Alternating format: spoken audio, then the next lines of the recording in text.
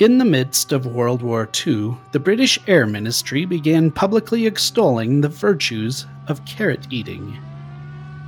The vitamin A from these vegetables was improving pilots' eyesight considerably, the ministry claimed, allowing flyers to spot enemy planes from greater distances and at night.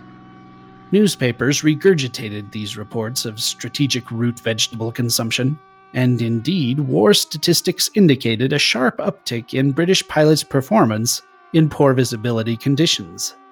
The view that carrots are good for the eyes is a notion still commonly held today. They do contain vitamin A, a nutrient which helps contribute to healthy eyes, but it turns out the vegetables have a negligible effect on vision, even if eaten in vast quantities. The Air Ministry deliberately fabricated the story to prevent the Germans from discovering the Allies' invention and implementation of airborne interception radar units in their fighter planes.